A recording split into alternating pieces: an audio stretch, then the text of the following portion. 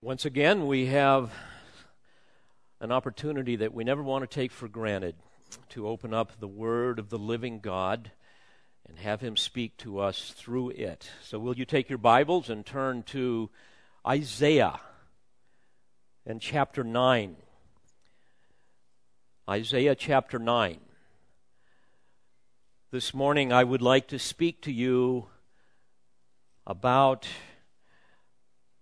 the glory and the excellency of our Lord Jesus Christ and all that He has promised to accomplish for us.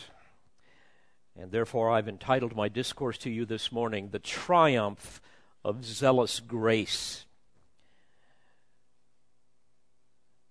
In a moment we will look at verses 6 and 7. A.W. Tozer wrote this, quote, "The gravest question before the church is always God Himself. And the most portentous fact about any man is not what he at a given time may say or do, but what he in his deep heart conceives God to be like." End quote. Indeed, our view of God will determine how we worship, in private and in public. It will determine what kind of church we go to. It will determine what type of pastor, what kind of elders we would seek to shepherd us. It will determine how we serve Christ, how we serve the saints, how we spend our money, how we treat our families. Indeed, everything that we think and do is ultimately rooted in our understanding of who God truly is. Satan is a diabolical genius when it comes to deceptions. Deceptions that seek to destroy how man conceives of God. He likes to seduce foolish and naive people, even Christians. And one of his greatest strategies is to raise up false teachers that will distort the Word of God and demean the God of the Word and offer us a different kind of God. A God that we can control and a God that we can impress. A God that will wink at our sin. A God that will dance to our beat. A God that will really require nothing of us. A God that basically orbits around our center of gravity. And the Christmas season is a perfect time to attack all of that head on. It's a perfect time to elevate our most holy God to His proper place. To focus exclusively upon the excellency and the majesty of Christ. So this morning I would like us to examine an ancient prophecy that God gave to His servant Isaiah, a prophecy that will reveal much about who God is and how we should conceive of Him. A text that speaks of ultimately the birth of Jesus, the incarnate Son of God, a text that speaks of God's steadfast love for those who fear Him and His judgment upon those who don't. So let me read this text to you, beginning in verse 6 of Isaiah 9. "For a child will be born to us, a son will be given to us, and the government will rest on His shoulders, and His name will be called Wonderful Counselor, Mighty God, Eternal Father, Prince of Peace. There will be no end to the increase of His government or of peace, on the throne of David and over His kingdom, to establish it and to uphold it with justice and righteousness from then on and forevermore. The zeal of the Lord of hosts will accomplish this." This is a portion of the Christmas story that is seldom preached in its context. In fact, I don't believe it's applied very often. but it's one that speaks to our hearts in a very special way. By way of background, it was revealed to the prophet Isaiah as he ministered to the people of Judah during a time of enormous spiritual darkness. This would have been a period about 700 years before Jesus was born, a time when Israel was divided, Israel in the north, Judah in the south. Isaiah prophesied for about 34 years during the reign of 4 different kings. Beginning at the death of King Uzziah, he prophesied during the reign of Jotham, of Ahaz, of Hezekiah, and finally of Manasseh. And as we look back at ancient Judah during that time, we can see amazing parallels to the United States of America. During the 52 reign of King Uzziah, Judah had prospered greatly. They had a very strong economy. They were a very wealthy people. They developed themselves into a very powerful commercial and military state. They were a proud people. They considered themselves to be militarily invincible. But the Word of God tells us that they were materialistic. They were filled with crooked politicians. Even their spiritual leaders were phony apostates. They were religious on the outside, but idolaters on the inside, hypocrites. And the moral corruption was staggering. So God promised judgment upon this people. You can read about that in Isaiah chapter 5. Now, at the end of Uzziah's reign, we know that he violated God's command and attempted to assume the role of a priest, and he went in to burn incense on the altar. The consequences were devastating, as you may recall. God struck him with leprosy, which very soon led to his death. And it was then that God called Isaiah to prophesy in the year of King Uzziah's death, which was 739 BC. The vast majority of the people rejected the prophet's warnings. Only a small remnant believed. Sound familiar? Finally, according to tradition, Manasseh had enough of Isaiah preaching about this Messiah and their sin and all of these things, so he had him cut in two with a wooden saw. So, folks, it was against this blackness that God promises the light of salvation through a child that would be born. And here we learn much about who God is and how his steadfast love is manifested to those who fear him. This morning I want us to look at this text in 4 different categories. We want to, first of all, look at the Messiah's birth, and then the Messiah's titles, then the Messiah's kingdom, and finally the Messiah's zeal. A most important reminder during the Christmas season where Satan and his minions are working overtime to distort the person and the work of Christ. Now, first of all, as we look at the big picture of this text, we see that God reveals these amazing truths to Isaiah with no explanation as to the interval of time when this son is going to be born. Isaiah had no idea it was going to be 700 years later. Nor does he offer any measure of the time span between when the child would be born and when the government will rest on his shoulders.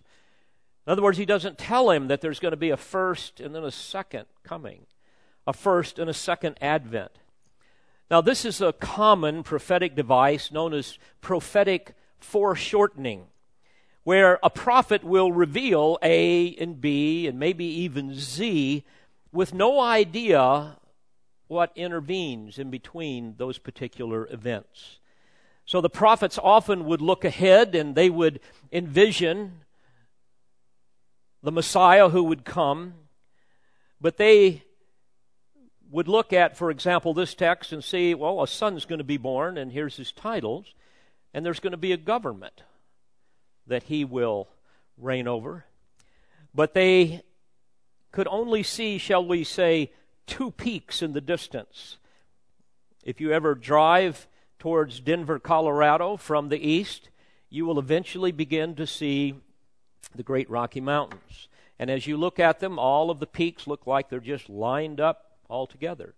And then once you get there, you begin to see that some of them are much further behind others. So too in Bible prophecy.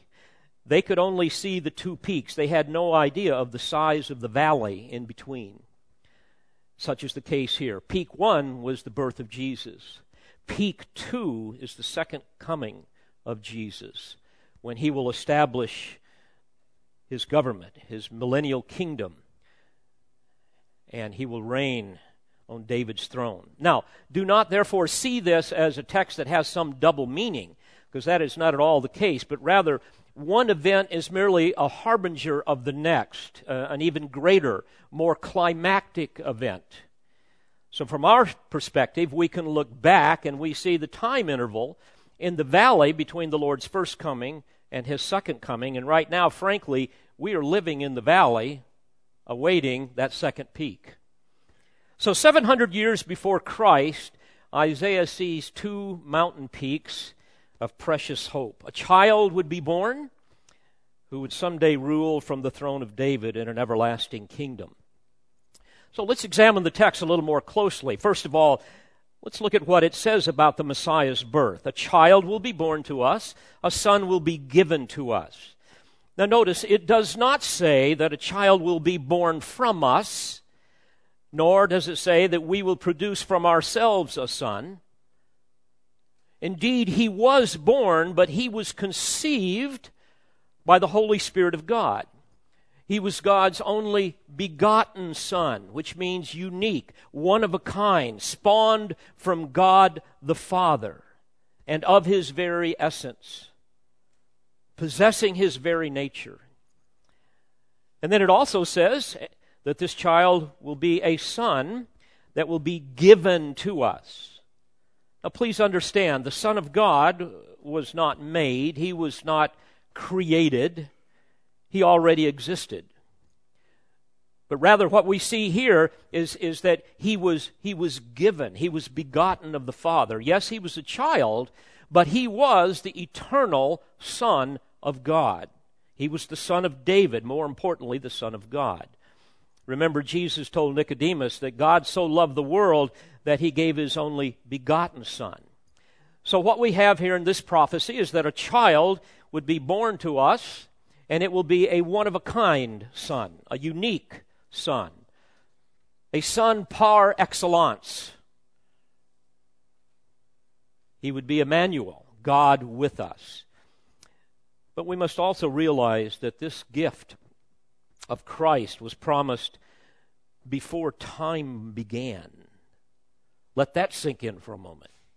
Before time began. We read this in a number of passages. In Titus 1:2, we read this, and this is stated by God who cannot lie. In 2 Timothy 1:9, we read that God's own purpose and grace was granted to us in Christ Jesus from all eternity, which can be translated before time began. But now has been revealed by the appearing of our Savior, Christ Jesus. Now, notice what else is promised here concerning this child that was to be born to us. The Son was given to us, it says. At the end of that verse, it says, and the government will rest on his shoulders. Now, obviously, that is not happening right now. But it will. The fulfillment of that text is promised in so many passages. For example, in Psalm 2, beginning in verse 8, God the Father describes his Son's kingship. He says, ask of me, and I will surely give the nations as thine inheritance, and the very ends of the earth as thy possession. Thou shalt break them with a rod of iron. Thou shalt shatter them like earthenware. Folks, I don't know about you, but I cannot wait to see the King of Glory rule the nations of the world. I cannot wait to see that happen. Man may remove Christ from Christmas, but he cannot remove Christ from his throne. Someday all of the wicked rulers endemic to this world, to this political climate of our world will surrender to the righteousness of the Lord Jesus Christ. So many prophecies speak of this. It'll be a time when Jerusalem will be the capital of the world, when Christ will rule from the throne of David. During the millennial kingdom, the Lord Jesus Christ will enforce His will with a rod of righteousness and protect the sheep of His fold with a scepter of iron. And we will even rule with Him. For example, in Revelation 2, beginning in verse 26, we read, "And he who overcomes and keeps my works until the end, to him I will give power over the nations. He shall rule them with a rod of iron. They shall be dashed to pieces like the potter's vessels." So, first, this prophecy speaks of the Messiah's birth. Secondly, it speaks of the Messiah's titles. And here we have 4 pairs of names. And each name actually foreshadows his coming rule upon the earth, especially during His millennial kingdom. The first 2 names are linked to an earlier name that Isaiah speaks of, Emmanuel, God with us. And the second 2 names really denote the glorious conditions that will eventually, that He will eventually bring about. So notice this first name. In verse 6, he says, "And His name will be called Wonderful Counselor." It could be translated Wonder Counselor. It denotes a supernatural counselor, or one giving supernatural counsel. Now think about it. This would have been of an enormous encouragement to the believing remnant in those days, those who recognized the bad counsel they were receiving from the false shepherds, those who saw the hypocrisy and wickedness of the nation, those who saw their political leaders and their own wickedness. So we're seeing here that a kingdom is going to rise, and we know that all kingdoms that rise also fall if they have bad counsel, but not this one, because there is a wonderful counselor that is coming. And certainly the everlasting kingdom will require wisdom, the wisdom of an eternal, omniscient God. So this child, he says, would be a supernatural counselor. And we know that he was indeed God incarnate. So this was the first hope of Zion that God gives through Isaiah. It's really a divine promise, if you will, that would occur ultimately during the millennial restoration after the judgment that will come upon the earth. For example, in chapter 1 and verse 26 of Isaiah, we read this: "Then I will restore your judges as at the first, and your counselors as at the beginning.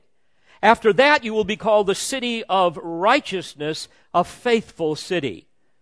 Not too long ago, I got back from Jerusalem, and I can tell you firsthand today, it is not a city of righteousness and faithfulness, but one day it will be. Isaiah went on to prophesy in verse 27, "Zion will be redeemed with justice, and her repentant ones with righteousness. But transgressors and sinners will be crushed together, and those who forsake the Lord shall come to an end." This is a staggering truth, isn't it? One day, the little baby Jesus that eventually went to the cross and was crucified, the one who was risen from the dead, the wonderful counselor, is going to return, and he is going to be the absolute monarch of the earth. Talk about politically incorrect. But folks, this is the truth. Well, let's think more deeply about our precious Savior and Lord. I meditated on the idea of Him being a wonderful counselor. And I jotted down a few things that I wanted to share with you. But there are so many more. I'll just share a bit. We see His supernatural counsel, first of all, in eternity past. Think about it. Before time began, before space was even created, the triune God counseled together to determine and decree a plan that would ultimately put the glory of God on display. And we know, according to Romans 11, verse 36, for from him and through him and to him are all things. To him be the glory forever. Amen. To be sure, the eternal Son was a part of that council. And with perfect oneness with the Father and the Spirit, they deliberated together to determine this glorious plan. Together they deliberated on creation. They determined that there would be a vast universe, there would be galaxies, there would be stars, all of which they would name. There would be our sun, our moon, there would be the earth, and all that is in it. They determined together the laws of physics. They determined the essence and the purpose of every angel.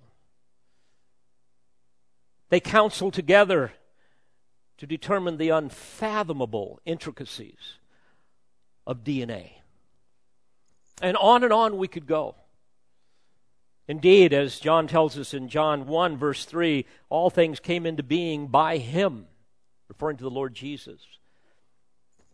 And apart from him, nothing came into being that has come into being. Together they counseled concerning man.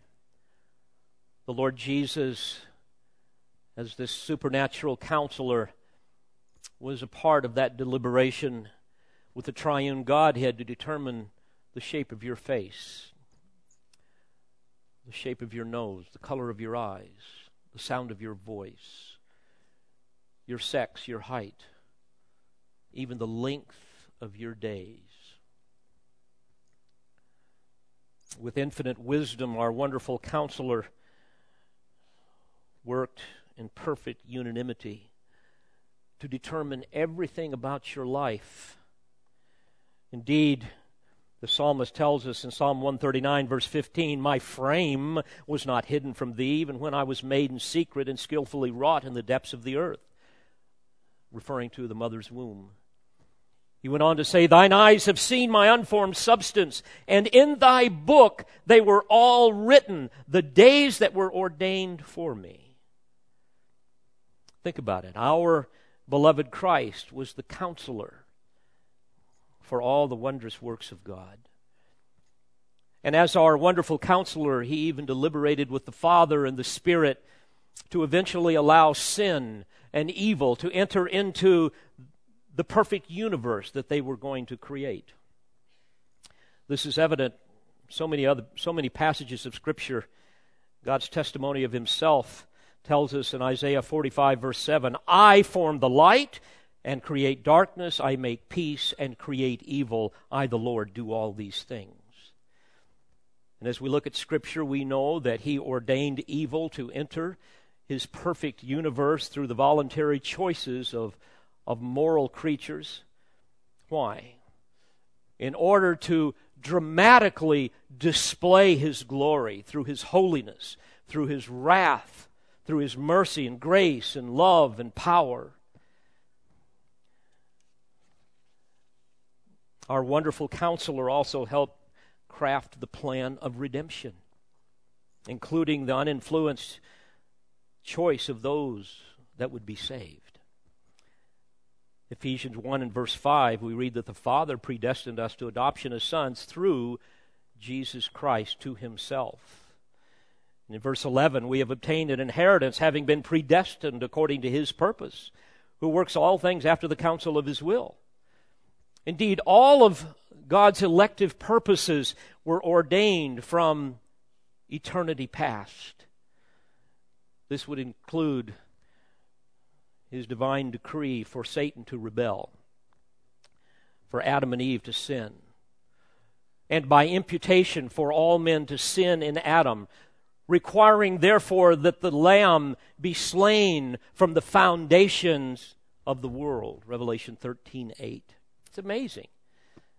So we can therefore conclude that God's elective, eternal purposes were decreed and even set into motion before creation. This would even include our Lord's incarnation, his atoning work, It's amazing, isn't it, to think that the blessed baby Jesus that we celebrate during this time of the year, this little infant in a manger, was also the wonder counselor. And he remains the wonder counselor. For this reason, Isaiah would say in chapter 25, verse 1, O Lord, thou art my God, I exalt thee.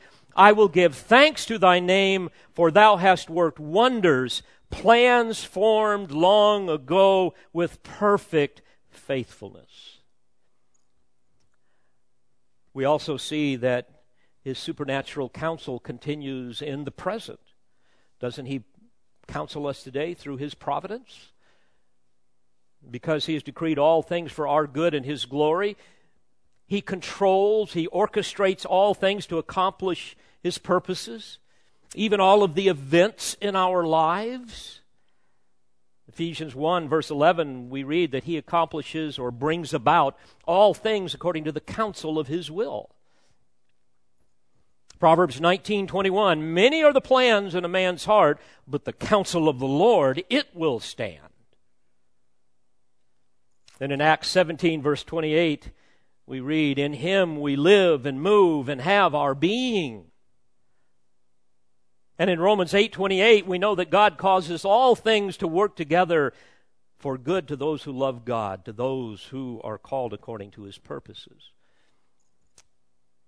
My friends, there is nothing that happens in your life that was not first determined in eternity past to ultimately inure to your eternal benefit. And our wonderful counselor was a part of all of that and remains a part of all of that. Think about it. At the proper time and according to the counsels of eternity, you were called by his grace to be born again. And one day, you will be called by grace to pass through the veil of this life, and it will be the omnipotent Christ, our Lord Jesus, that sustained you, preserved you, protected you.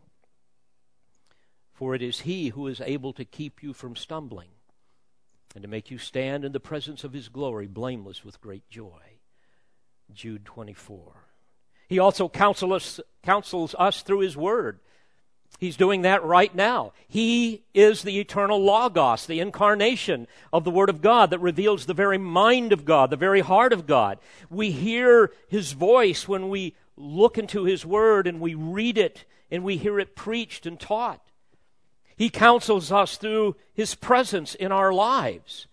Beloved, he remains Emmanuel, God with us. It wasn't just for a while and now he's somewhere else. He is still with us as he dwells within us. Did he not promise, lo, I am with you always, even until the end of the age? And what a wise and sympathetic counselor he is. I thought about this. When you go to seek counsel, you want to make sure the person you're going to receive counsel from has some credibility, right? You want to make sure that that person knows the Word and is living out the Word and has something to say. You want to make sure that that person fears the Lord, because the fear of the Lord is the beginning of wisdom and so forth. But you also want to make sure that somehow that person sympathizes with your struggle and truly delights in you and longs to enter into your life and do all they can to help you find peace and resolution. Well, our wonderful counselor can meet those qualifications perfectly. I can't. Nobody can, but he can. For we do not have a high priest, Hebrews 4:15, who cannot sympathize with our weaknesses, but one who has been tempted in all things as we are, yet without sin. Let us therefore what? Draw near with confidence. Why? Because he's the wonder counselor. Draw near with confidence to the throne of grace that we may receive mercy and find grace to help in time of need. Indeed, according to Proverbs 8:31, he rejoices in his inhabited world and delights in the children of men. Oh, dear friends, what a perfectly wonderful counselor he is. Proverbs 8:14, we read, "Counsel is mine, and sound wisdom I am understanding." What folly it is to neglect his counsel. How foolish to go seeking after counsel that is not rooted in all that he is and all that he has said. And finally, we see that his counsel pertains even to the future. Isn't it funny, if you look at it, man is absolutely incurably curious about the future. You can open up almost any paper and you're going to find horoscopes that people will run to. They will look for zodiac signs. They will go to tarot cards. And then there's those little cookies we open up that have something in there that we don't want to let anybody see us reading, as if they're really going to tell us the future. But our wonderful counselor has revealed enormous amounts of information concerning the destiny of the world, the destiny of the nations, even of the universe, even the destiny of every person who has ever lived. Why? Because in the eternal counsels of the triune Godhead, he participated in determining the course of human history. In fact, human history cannot be understood apart from Christ, because ultimately it is his story. He is the one that devised it and decreed it before the foundation of the world. As we look at his word, we see fulfilled prophecies all over the place. There were over 300 of them fulfilled just with respect to his first advent, and hundreds more that will therefore likewise be fulfilled literally. So do you want to know the future? Consult with the wonderful counselor. Go, for example, to the book of Revelation, the Apocalypsis Jesu Christu, the revealing, the unveiling of the Lord Jesus Christ. In fact, in the very first verse, we read, the revelation of Jesus Christ. Revelation literally meaning unveiling. The revelation of Jesus Christ, which God gave him to show his bondservants the things which must soon take place. And in verse 3 he says, "Blessed is he who reads and those who hear the words of the prophecy, and heed the things which are written in it, for the time," or literally the season, "is near." Well, we must move ahead quickly. Not only is he the wonder counselor, we also read here that he is mighty God, El Gabor. He is the warrior God. This child that would be born, the son that would be given to us, upon whose shoulders the government will someday rest, is a warrior God. If we had time, we could look back at verses 3 through 5, and we could see how that he will fulfill those military references, as well as so many others throughout Scripture. But he is the mighty God, and my friends, when he returns, he will liberate his people Israel from the bondage of their sin. He will reconcile them unto himself, and he will conquer her enemies once and for all. Now, as the child, we could see him in his humanity. But as the mighty God, we see his deity. This will be the one to whom penitent Israel will one day turn. And this is the one to whom we in the church age have turned as believers. We haven't turned to a mere human being that lived and died, but to the second person of the triune Godhead, who is the mighty God. He is the omnipotent, all-powerful God, able to accomplish all that he has decreed, all that he has desired, all that he has promised. In fact, the psalmist calls us to worship in Psalm 24:8, saying, "Who is the King of glory? The Lord strong and mighty, the Lord mighty in battle." Can't you just hear the Israelites shouting that out? But notice the third in this quartet of predicted preeminent titles. He is the eternal Father, literally Father of eternity. This is an amazing concept. This child who would be born, the son who would be given, is the Father of eternity. Now again, think about this. Isaiah's words would have been of great comfort to the believing remnant there in Judah, trying to survive in that idolatrous country, knowing that judgment was coming upon them. The title of Father points to a number of things. Briefly, it would certainly point to his concern for the helpless, a concern that will dominate his rule during the kingdom age, as well as his care, his discipline for his children. Proverbs 3 and verse 12 speaks of discipline. For whom the Lord loves, he reproves, even as a father, the son in whom he delights. Isaiah even speaks of the Redeemer as Father in Isaiah 63 verse 16.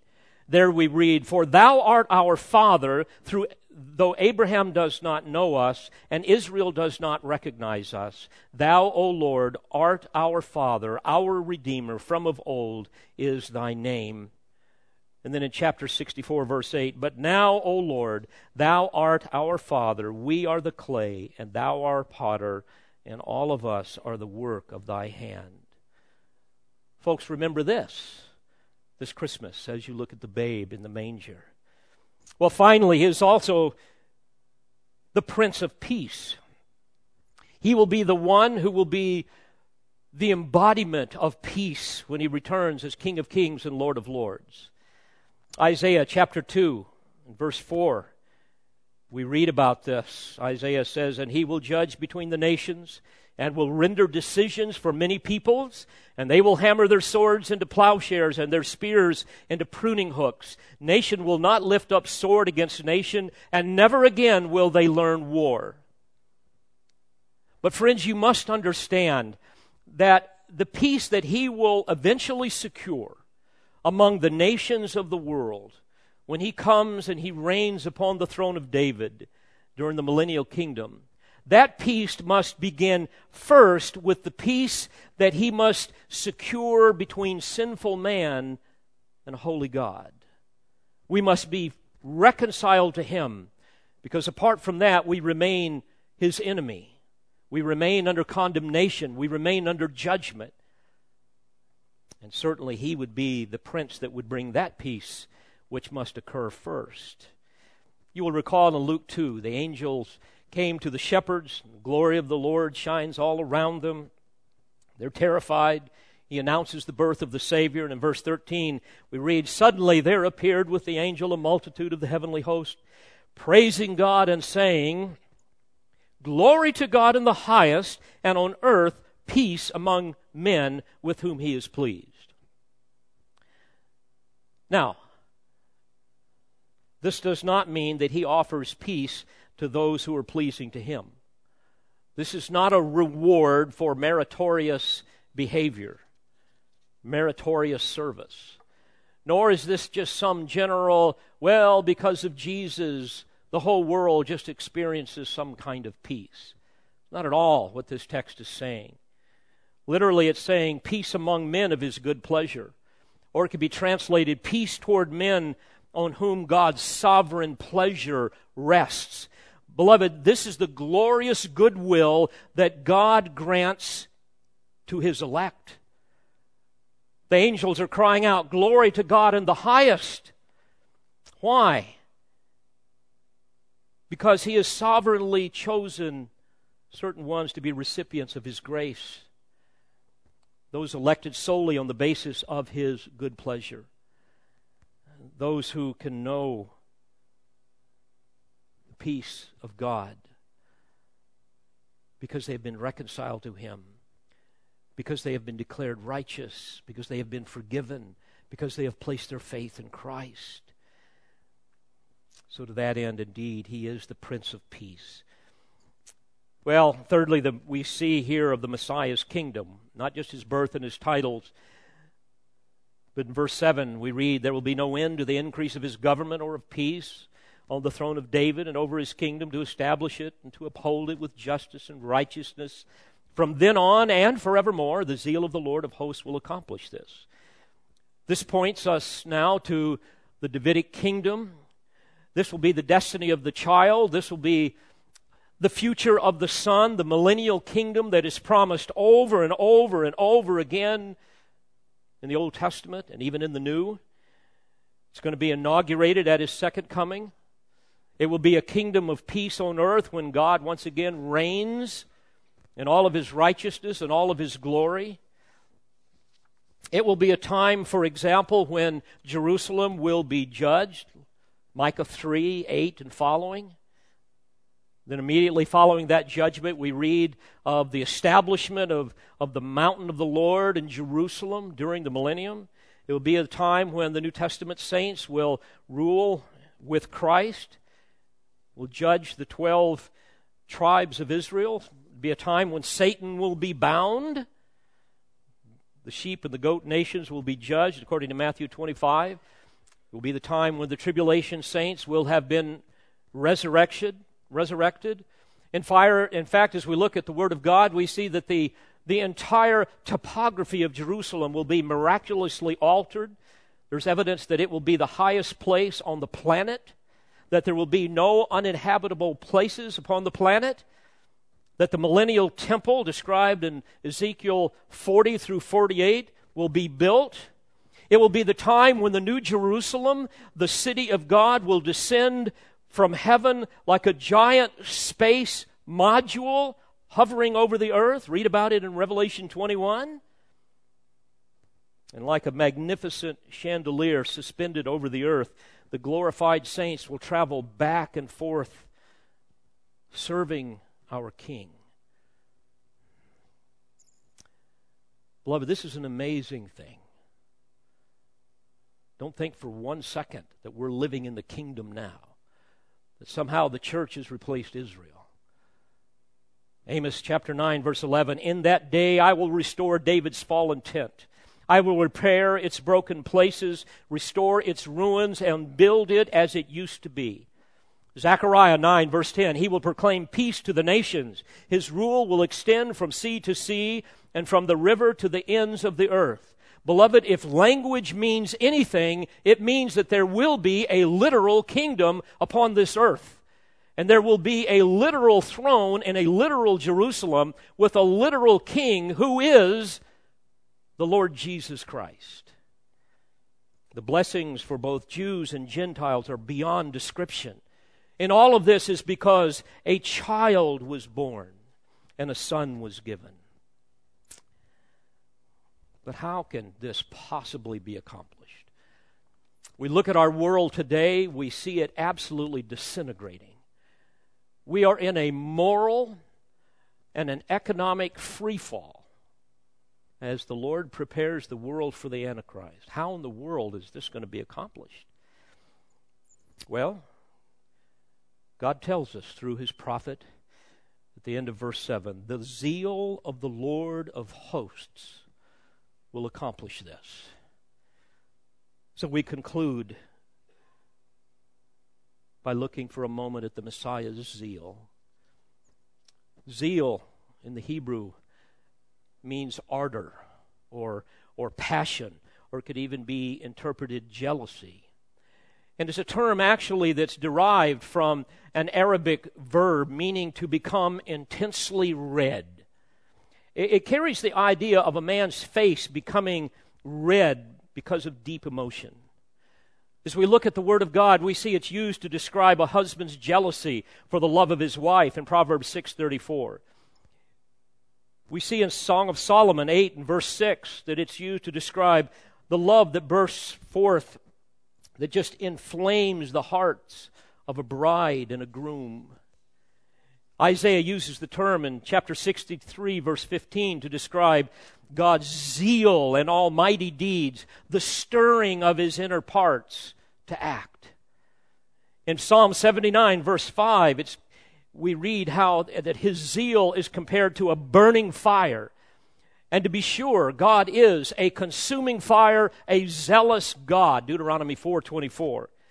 You will recall that it was zeal for His Father's house that caused Jesus to cleanse the temple.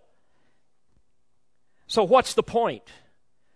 Isaiah is saying this: the burning passion of this Son, who we know to be the Lord Jesus Christ, will cause Him to return as the Lord of hosts to accomplish all that He has ordained.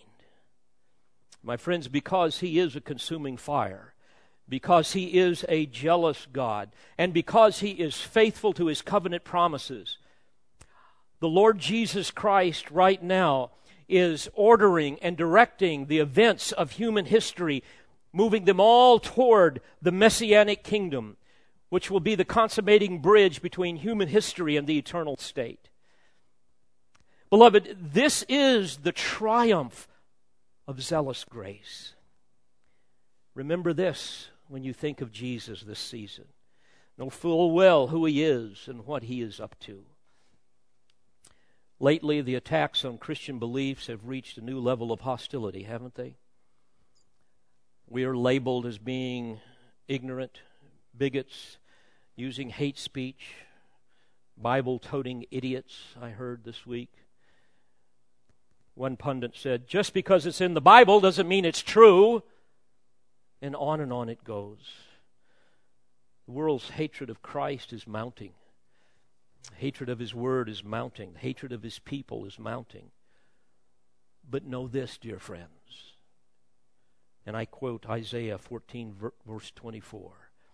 The Lord of hosts has sworn, saying, surely, just as I have intended, so it has happened, and just as I have planned it, so it will stand. My friends, is this how you conceive God in your mind, in your heart? If it isn't, then you do not understand the God of the Bible. May I challenge you to take this Christmas season and use it as an opportunity to see the Lord Jesus Christ as He really is. You see, He's no longer a babe in a manger, meek and mild, but He is the Lord of hosts. He right now sits at the right hand of the Father. Families, take time to rehearse these things with your children. Fathers, especially you. Just take these titles. I've given you, every week I give you questions that you can use to deal with your children. Rehearse with these things with them. And I close with this thought. A day will soon come, dear friends, when the nostrils of the Lord Jesus Christ will flare, and He will rise from His sovereign throne in absolute fury. And He will, as promised, with a face that is red with righteous indignation, return to this earth and pour out His wrath upon the wicked. And He will judge the nations, and He will establish Himself, because He is the King of kings and the Lord of lords. He will return, according to Revelation 19, verse 15, and smite the nations, and He will rule them with a rod of iron, and He will tread the winepress of the fierce wrath of God the Almighty. And then the fulfillment of what Isaiah has promised, now over 2,700 years ago, will be fulfilled. There will be no end to the increase of His government or of peace on the throne of David and over His kingdom, to establish it and to uphold it with justice and righteousness from then on and forevermore. The zeal of the Lord of hosts will accomplish this. And then we will witness with our own eyes the triumph of zealous grace. Let's pray together. Father, these are such amazing truths. And I confess that our hearts just become almost overwhelmed when we realize what You are up to, when we realize who You really are, and when we realize how You are being mocked and ridiculed in the world in which we live, and sometimes, Lord, even in our own hearts. Oh, God, forgive us. May we elevate You to the proper place where You need to be in our lives. And may we use this Christmas season to reevaluate who You really are.